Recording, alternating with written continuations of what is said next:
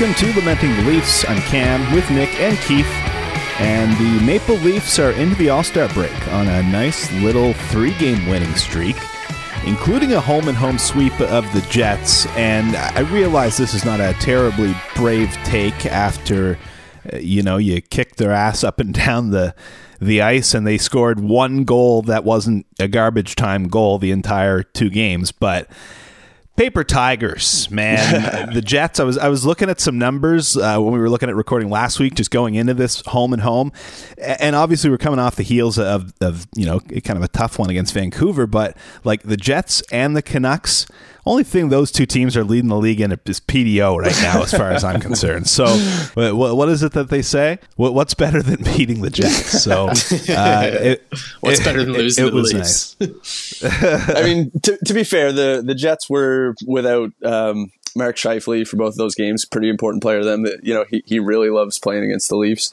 But I think the overarching theme was that as disappointing as the Leafs have been at times this season, and with how poorly they've played in certain aspects and for long stretches of the season, they're really not that far away from the Jets, who have been, I guess, one of the top teams in the league this season. So, a couple more of these streaks and being able to build off of what they did heading into the break here, and it's really not hard to group the Leafs into that contender status if you've got the Jets in there. Yeah, certainly not much that was overly impressive about them. Their power play sucked. Oh man, brutal. They had nothing. No, they had nothing going. And listen, I mean, I don't profess to watch a ton of Winnipeg Jets games, but they could have just been off. But there was nothing about them that really made sense to why they have had the season that they've had, other than Connor Hellebuck can just win a whole bunch of games by himself. And I don't know if that's what's been happening there. Again, not necessarily an expert on the Jets, but I mean, Brossois' numbers have been like his. Yeah, that's a good point. He's had a really good year too, so maybe there is something to the team in front of them. But it's just when they don't really lock it down, they aren't going to win too many games where they need to score more than 3 goals. It's hard to envision that team just having the offensive firepower to win consistently if they're not getting the goaltending and defensive play that they've gotten so far. Yeah, because if it's not Kyle Connor, who is it, right? They don't necessarily have a ton of offensive firepower yet. Well, I mean, to talk about the streak here heading into the All-Star break for the Leafs, you got to go right back to Ilya Samsonov. This is obviously, nice to have the team kind of clipping along, but this is what happens when your goaltenders aren't only stopping 88% of their shots or whatever the fuck. Man, we would have taken 88%. It was like 840 or something, exactly. I think, before he came back from his little mental break there. But yeah, man, he's been spectacular ever since getting back into the net. And he's been better than just adequate, right? Yeah. He's been better than just Jones has been solid. That's what you've, as much as you could kind of hope for from Jones. And Samsonov's been a little more than that, giving you a little hope, maybe. I mean, I'm not ready to say anything grand and sweeping here, but there were elements of the last few games where I felt like I was watching the same goalie that beat Tampa in the playoffs, where he's still a little busy in the net, and he still kind of makes the butt cheeks clench a little bit, and he'll still overplay a shot and end up halfway in the corner.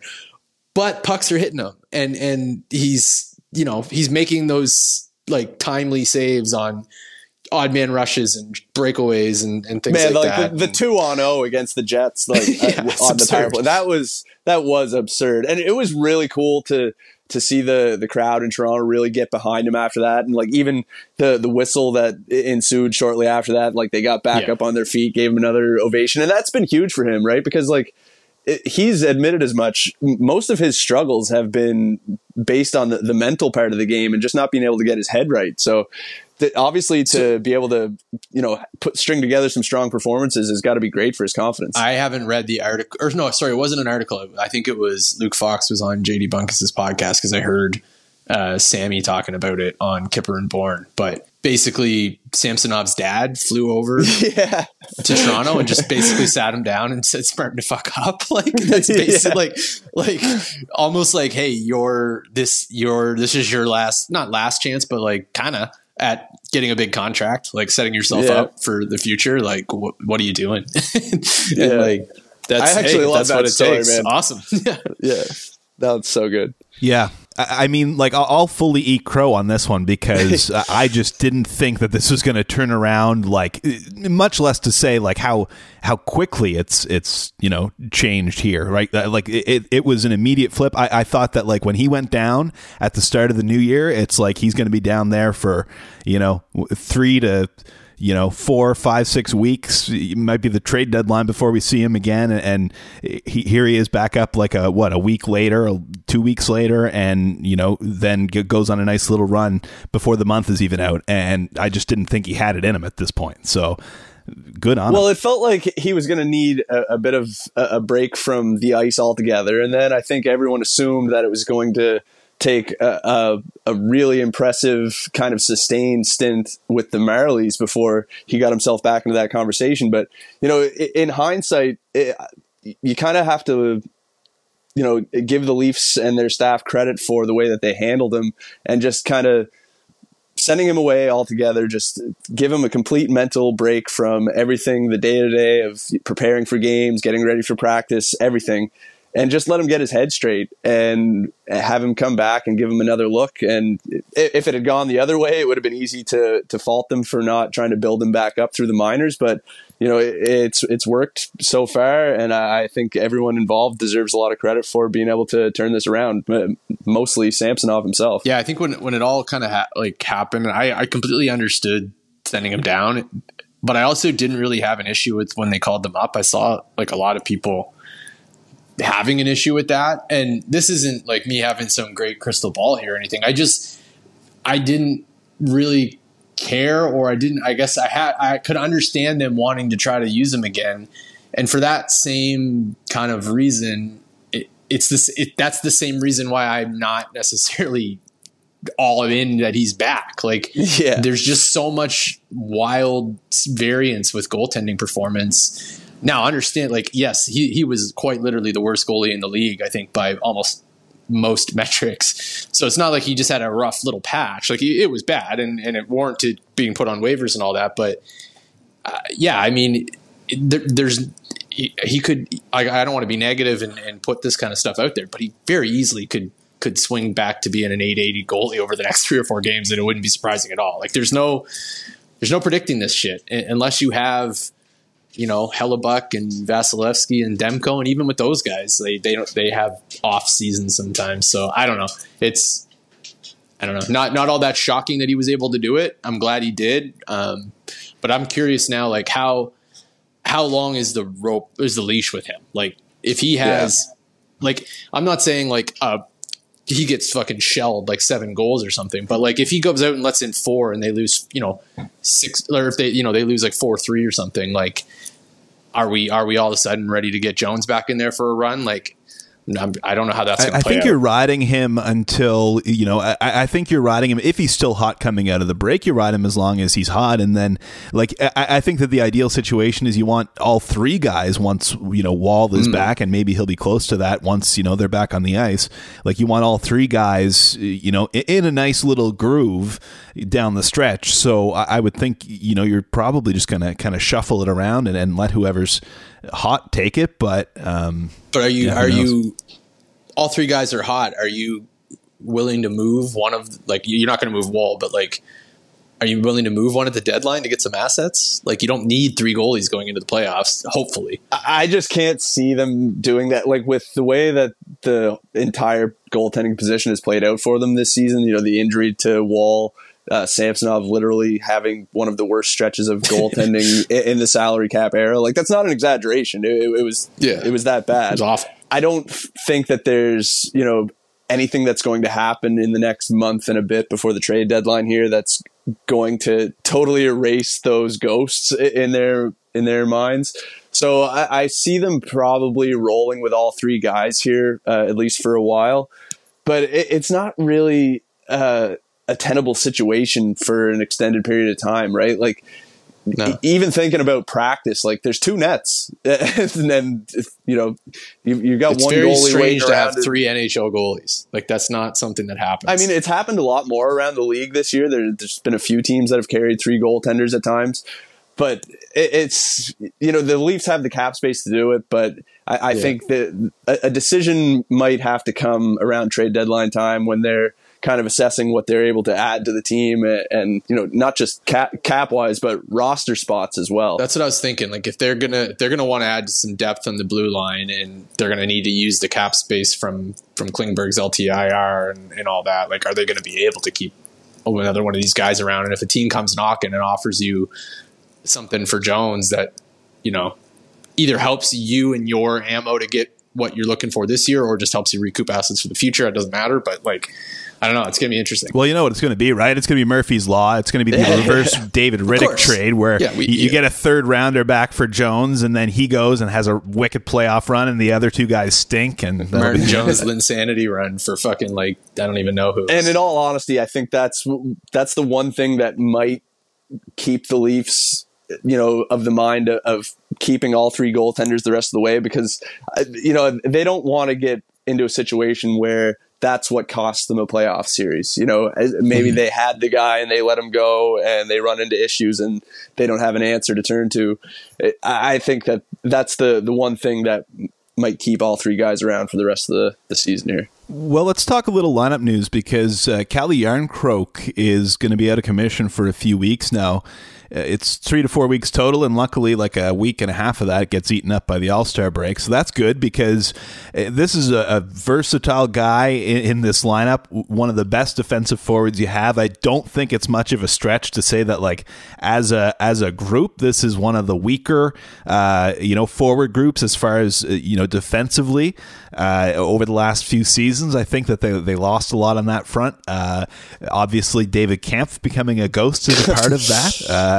And I mean, other moves that have kind of weakened you there. So I think that this is a loss that could hurt. I don't imagine that Ryan Reeves is going out there and potting one every night. So they're going to need to get some contributions. Hey, credit to Revo though. Like, he came in and he had what was easily his best game as a Leaf after not being in the lineup for over a month. So he definitely deserves credit for what he was able to do in Winnipeg on Saturday night.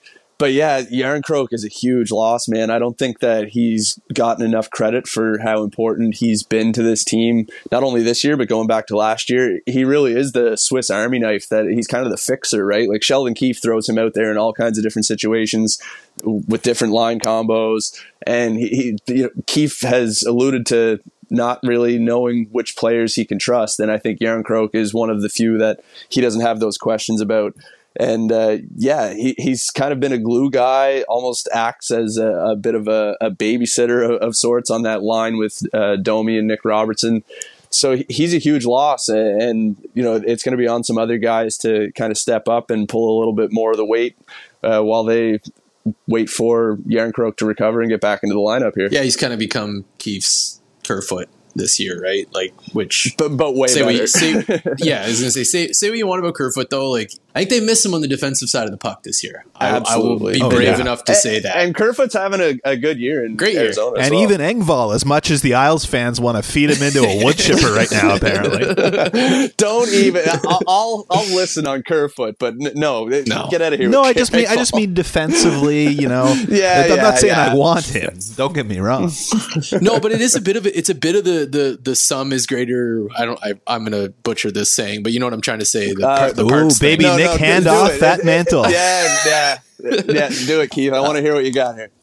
No, but it might not. Like, you don't necessarily miss Alex Kerfoot or Pierre Engvall or Zach Aston Reese or who. You know what I mean? But maybe the kind of just, I don't know, the overall team defense certainly was a lot better. Now, I think we were all on record saying that we kind of didn't love Dubas consistently doubling down on the guys that do nothing when they're on the ice, but the other team doesn't do anything. So anyways, I don't want to go down that path too far, but I think that there's a case to be made that somebody's going to have to step up in the top 9 and kind of batten down the hatch a little bit defensively and maybe play the game a little bit differently than they normally do. And I don't know if they have the personnel to replace a Järnkrok for an extended period of time, but I don't know. It's going to be interesting to see. I don't know. Like, do you just give Holmberg that role and just say, do what he did? he's probably the best candidate to at least, be some kind of a poor man's version of Järnkrok. I think he's probably some kind of blend of a David Kampf and Järnkrok when he's at his best. Probably not quite as good as Järnkrok, and maybe not as bad as what David Kampf has been this season. But yeah, I'd say he's probably the prime candidate to fill that role if they keep everything else as is and don't move things around too much. Now, obviously, you're not giving him Järnkrok's responsibilities, but if you're shifting other guys around and you're freeing up some minutes elsewhere, and maybe a guy who is riding on power play 2 is now doing a little more penalty killing, and you need to free up some space. I need to see more Nick Robertson out there, man. Like he just he's earned it too. Exactly. You're going to get the mistakes, but like he's got to make those mistakes, and like he's just too much of a potential weapon on a team that doesn't have a whole lot of them down the lineup, and the time has come. Yeah, I think like when he's out there and in the offensive zone, or like gets the puck on his stick in transition, you at least feel like there's a chance something is going to happen. Yeah, like I don't want to call him an X factor, but he's got there's something there that a lot of the other guys in the forward group or the bottom of the forward group don't have necessarily. And yeah, he's worked. He's kept his head down. He's, hasn't complained about being out of the lineup when, maybe a lot of people felt he shouldn't be. And I think he's really kind of hit the ground running since getting back into the lineup here. And credit to Keefe. He leaned on him, saw that he was going in that first game, and Robertson, ended up coming up huge, setting up the overtime winner there. So yeah, credit to Robertson for getting back in there and making something happen, but also credit to Keefe for, seeing that he had his legs, seeing that he was one of the guys who was kind of making things happen out there offensively. And Robertson played more minutes than he had at any point in his NHL career. And I think Keefe has continued to, over the last couple of games, just give him a little bit more than he has early on in the season. And it's going to come down to that, Cam, just like you said. And you've been saying it for a while too. Like you've got to be able to live with some of the bumps in the road if you're going to have this player develop and get the best out of him and utilize his strengths, which are obviously his shot and ability to kind of make things happen in the offensive zone. And for a team that's been, struggling for depth scoring and not really getting it from some of the guys that they expected to be getting it from, you've really got to continue running with this kid and see what he's got in a larger role, I think. Yeah. I mean, it's like you said, he has the ability to make plays in the offensive zone and in the neutral zone, and there aren't a whole lot of guys in the bottom 6 that are able to do that. And he meshes pretty well with Domi. They seem to kind of have a bit of chemistry going, and kind of have all year really. So I think, I think you got to give him a little bit more of an opportunity. I think in both of those games, he got shots off in just really tight spaces. Yeah. And when he's only getting 11 or 12 minutes of ice time a night, like getting 1 or 2 really good scoring chances a game that's pretty good in limited ice time, right? Well, he's pacing for 20 goals and 20 assists over 82 games. So I saw that. Even with the defensive mistakes that might come along, that's valuable contribution offensively, especially for a team that has desperately been looking for that. And say what you will about Robertson defensively, he's never going to short you on effort. He's at least trying to get back and break up plays. Maybe he doesn't always know the correct route to take or where exactly he's supposed to be, but those are things that he will continue to get better at and learn over time.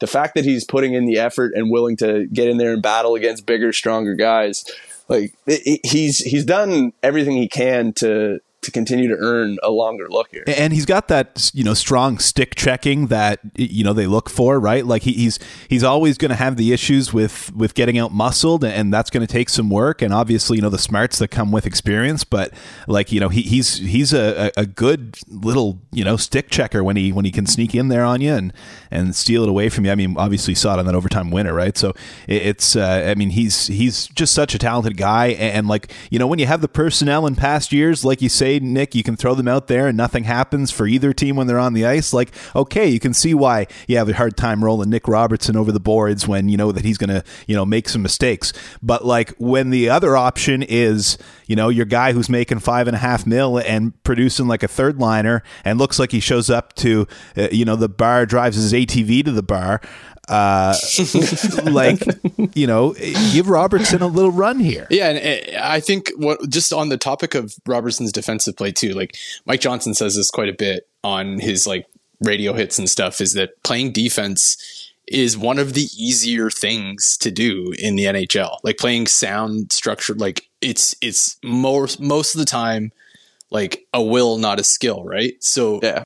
He's never been given anything really with this team. He's had to earn it. He's kind of been put in positions where Keith doesn't necessarily trust him. So then you see him out there busting ass. Like, I don't think there's an effort issue with his defensive play. I think it's just an inexperience and a lack of strength for the most part. And those things will come. So I think he just needs to get out there and keep making mistakes and learning from them. He's an NHLer. It's just a matter of where he's going to get that opportunity. And I think that there should be plenty of it here for him, at least, up until the trade deadline, and whether it's a showcase or whether it's a role on the team, we'll see. But there's something there. So that's actually going to be really interesting because like the debate right now is Robertson more valuable in a trade, or is he more valuable, to the Leafs as an actual member of the team? And I think right now that answer is obvious. I don't think his trade value is super high around the league just because of all the injuries he's dealt with, kind of the inconsistencies of getting in and out of the Leafs lineup. But if he is able to kind of build off of this recent run here and, prove to be a consistent offensive contributor in the NHL, his value goes up, but in turn, so does his importance to the team this year and moving forward. So it's going to be a really interesting thing to watch heading into the trade deadline. And it might just come down to a fit thing and how Treliving wants to build this thing moving forward. So let's talk a little bit about the blue line. As we mentioned the trade deadline, feel like that's going to be addressed perhaps in the lead up.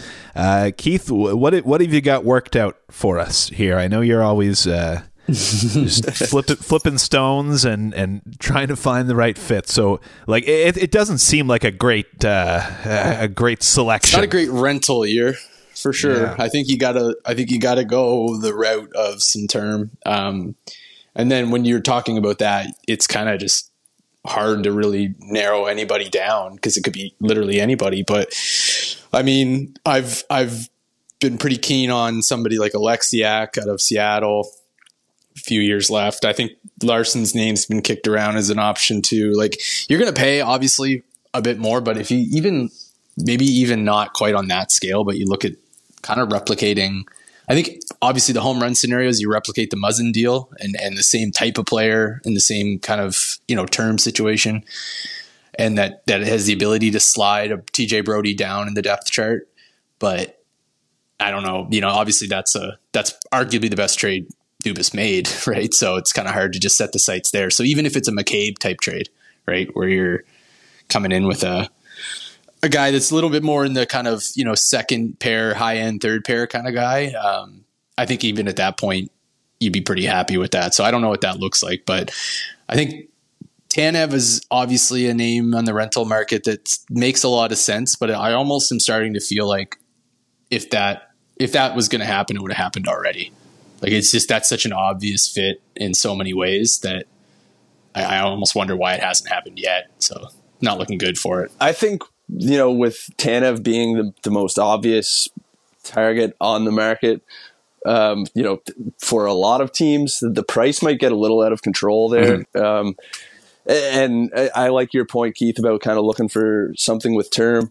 But I think really what they're going to be looking for is a specific kind of fit. Like, I don't think anybody would have called Luke Shen a top pair defenseman, but he came in and managed to fit really well alongside Morgan Rielly and just kind of, do his thing and allow Rielly to play his own game. Well, it's important distinction to make too, like a top pair defenseman and kind of comes with the like the connotation that it's like your horse, your top guy, your PP1 guy. They don't. That's not what they need. They need a 5-on-5 And I shouldn't say that. A penalty kill, obviously, they need some help in the penalty kill too. But yeah. Yeah, they just need to find like the right kind of player that gets Brody out of that role and still allows Riley to flourish. Because I think this season, Riley is playing arguably the best hockey of his career, and it's been in spite of Brody rather than, thanks to Brody in some way. Yeah. He's, obviously Brody's had some stuff going on off the ice, like the death of his father not too long ago,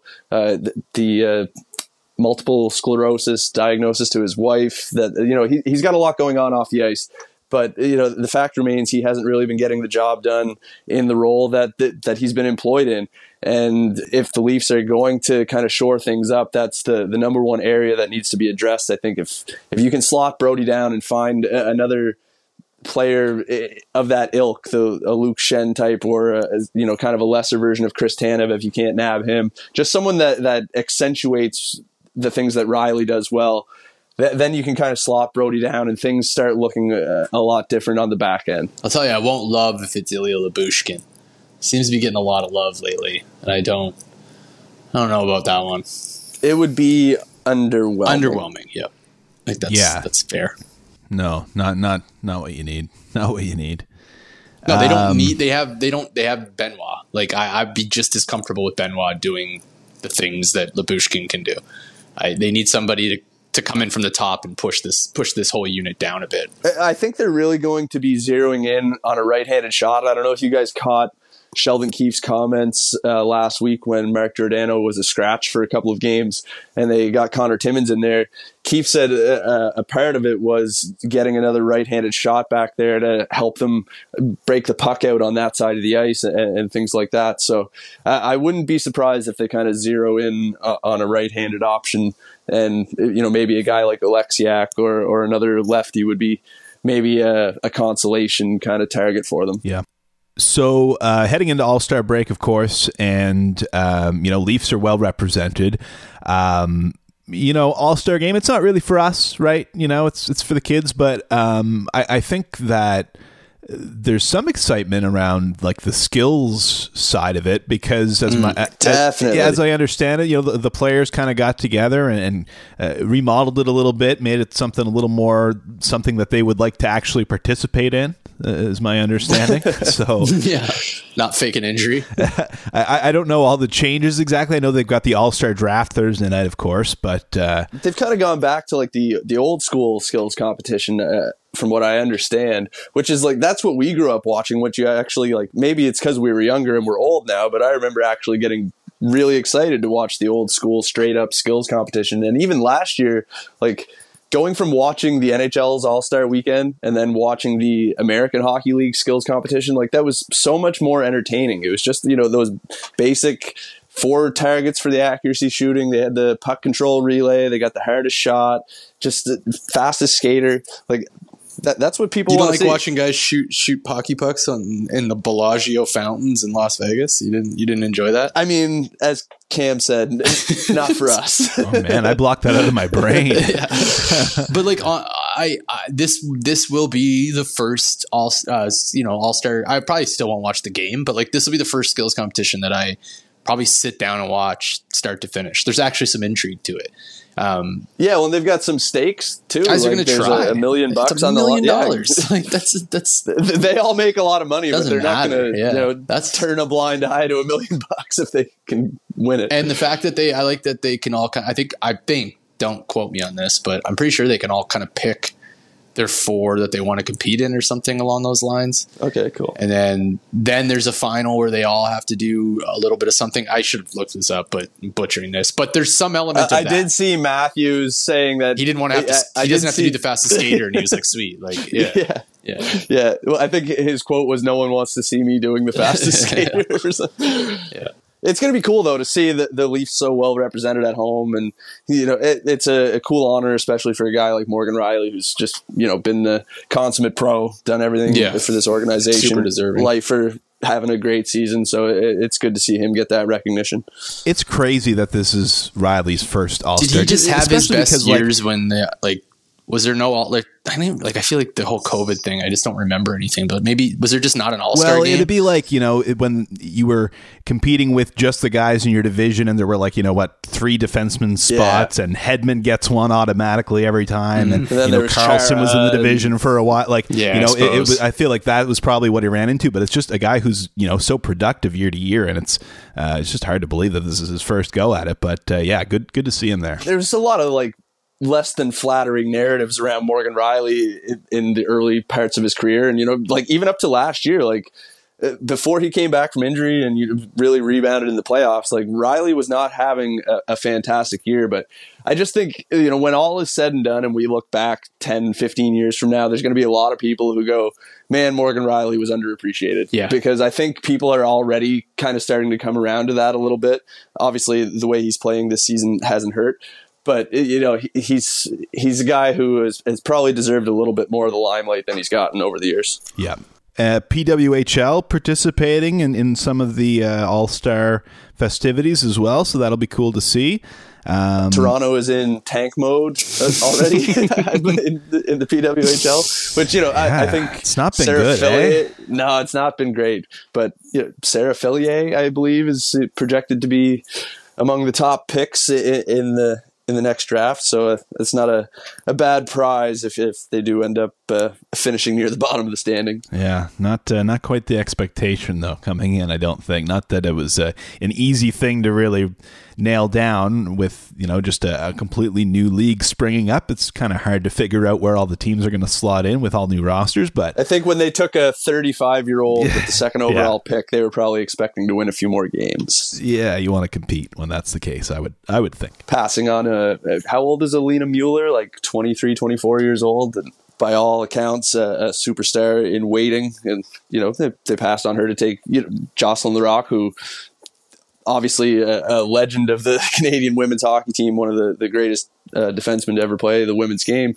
But, you're passing on a young up-and-coming player to take on a seasoned veteran. You're definitely probably not expecting to be bottoming out that year. Yeah, no, I would agree.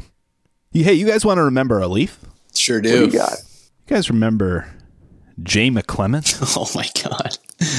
Yes. David Camp before David Camp came. Yeah, it's a decent way of describing it, I suppose. Yeah. He was leaned on like crazy back then, though. Don't kind of tell me. I mean, Randy Carlisle. When you look back at some of those rosters, yeah, he was definitely Randy's pet for sure. Yeah, was he on the It Was 4-1 team? Yeah, he was. Yeah. He was, yeah, because he was. There were some ugly lines, they would just throw him out there in the middle between, whoever they had on wing. Fraser McLaren, and it didn't matter who it was. There was nothing fruitful coming out when Jay McClement and Colt Noor and Fraser McLaren. How long was it? 2 years or 3? I think it was 2. I was just looking at it. Yeah, 2 seasons. 2 years, yeah. Yeah, the 48 felt games. like a lot longer. You know what? I remember actually being excited about that signing when it was first announced, and that should just tell a lot of people. But that era of the Leafs. Yeah. If you weren't around in that era, hey man, count your stars. His first season with the Leaf broke the playoff drought, so yeah. There you go. Maybe we got to bring him back on the bench. Get him involved. Mike Van Ryn's worked out so well with the blue lines. Yeah. Let's get his old teammate back. Yeah. All right. Well, not to end it on a sour note here, but I just wanted to quickly chat about this because this is obviously a story that has been developing over the last couple of years, and especially this last week or so, as 5 members of the 2018 Canadian World Junior team have turned themselves in and been charged with sexual assault by police in London. And we know who they are now after kind of a lot of just speculation and kind of just a massive void of information, I guess, surrounding this the last little while.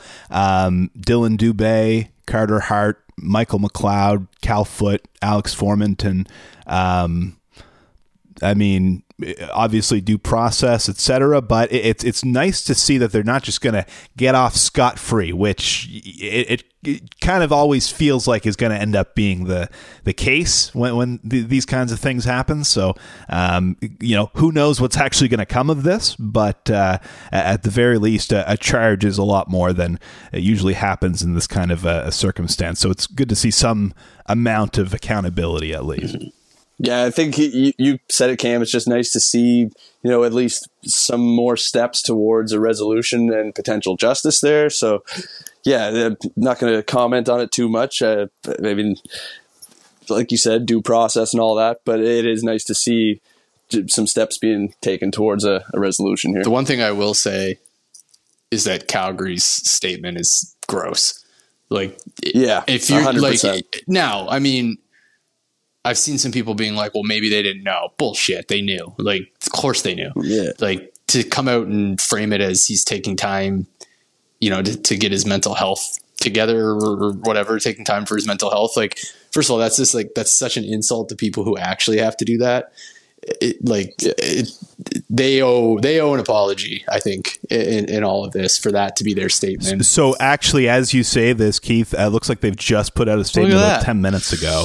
So it's there's not really an apology, but we have now become aware of the charge of sexual assault, et cetera, just et cetera. now, yeah. huh? So just bullshit. Yeah. Sure.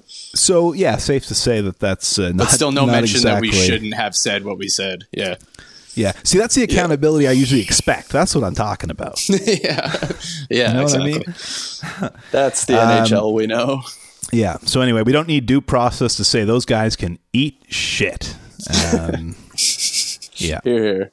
So Super Bowl's coming up, boys. Nick, condolences, obviously. Who's betting against Patrick Mahomes? Because I'm not sure I'm going to do it again. Yeah. I don't even want to watch his stupid face in another football game. Man, I hate him so much. I can't stand him either. I can't. I don't know if I've said this before, but I can't stand him to the fact that I fully believe that the whole ankle injury last year was embellished to be just like a part of the TV lore. moment. Yeah, when he's limping off the sidelines but then somehow turns it loose and runs 45 yards up the field. But anyways, we don't need to worry about that. I haven't liked him for a number of years now, like for obvious reasons. He's been a bit of a thorn in the side of the Bills. But like the regular season game earlier this year, when there was a couple questionable calls down the stretch of the game, the Bills ended up winning. You know how like when the quarterbacks go and meet up midfield after a game and dap each other up and good game, bro. Has a family, blah blah blah. He's still complaining. Like he's still complaining. Like not a positive word to Josh. He's coming up and like giving him a high five and a hug. Like, bro, can you believe that call? We lost to you guys because of that call. Like, man, like just one of the least likable athletes that I could ever recall seeing. You guys are so cynical, man. One of the greats. I'm enjoying this. I am enjoying this. It's he's a treat to watch. That's well, I said it to you guys in the group chat. Like all of that aside, like they are entering Patriots territory where you just have to respect it, unfortunately. Yeah, and everyone that's cheering for the Chiefs now is cheering for the Patriots back then too. It's God. We're gonna call it before Nick just gets himself in. I'll say it's the least exciting. It's the least exciting Super Bowl outcome of all the teams that were left. Like that's 100% true. Detroit, Baltimore would have been incredible, but this is probably going to be a much better football game. So at least there's that. Like it likely will be high quality football, but the two teams in it don't excite me whatsoever. Yeah, well said. No, you're right, and especially after the story of the Lions and the way that went down. Oh man, that was rough. I think pretty much everybody whose team was already out, aside from maybe you guys and other fans of NFC North division. But teams, even then, man, I didn't care. I still wanted to see them. They were fun. They're just a likable story and a likable team, and there's just some sort of kinship being a Leafs fan to just dog shit historical franchises, which is half the reason why I chose the Bears. So it's like they kind of fall in that bucket. Yeah, I kind of got some of the vibes watching the Ravens there. You know, Lamar Jackson was so good in the regular season and just there in the playoffs. Did you hear that on Kipper and Bourne? Kiprios compared Lamar Jackson to Austin Matthews. I'm sure that was brilliant. Well, yeah, Keith, we picked the Bears because it's like, you know, it's a nice medium. It's like, okay, well, you can't pick a front runner, but you can't like pick someone who's way too miserable and never going to see success like Detroit. Here they are in the fucking NFC Championship game, and where are we? Still deciding if we're going to keep the quarterback that can't get it done or for the second year in a row with the first overall pick. Oh, well. Yeah. All right. Well, All-Star break. You know, we'll do it again soon. Hopefully, they keep things rolling out of the break here, and Ilya Samsonov doesn't do whatever he was doing the first part of the year. Whatever the hell you call Might it. have to get his dad to move over. Life coach.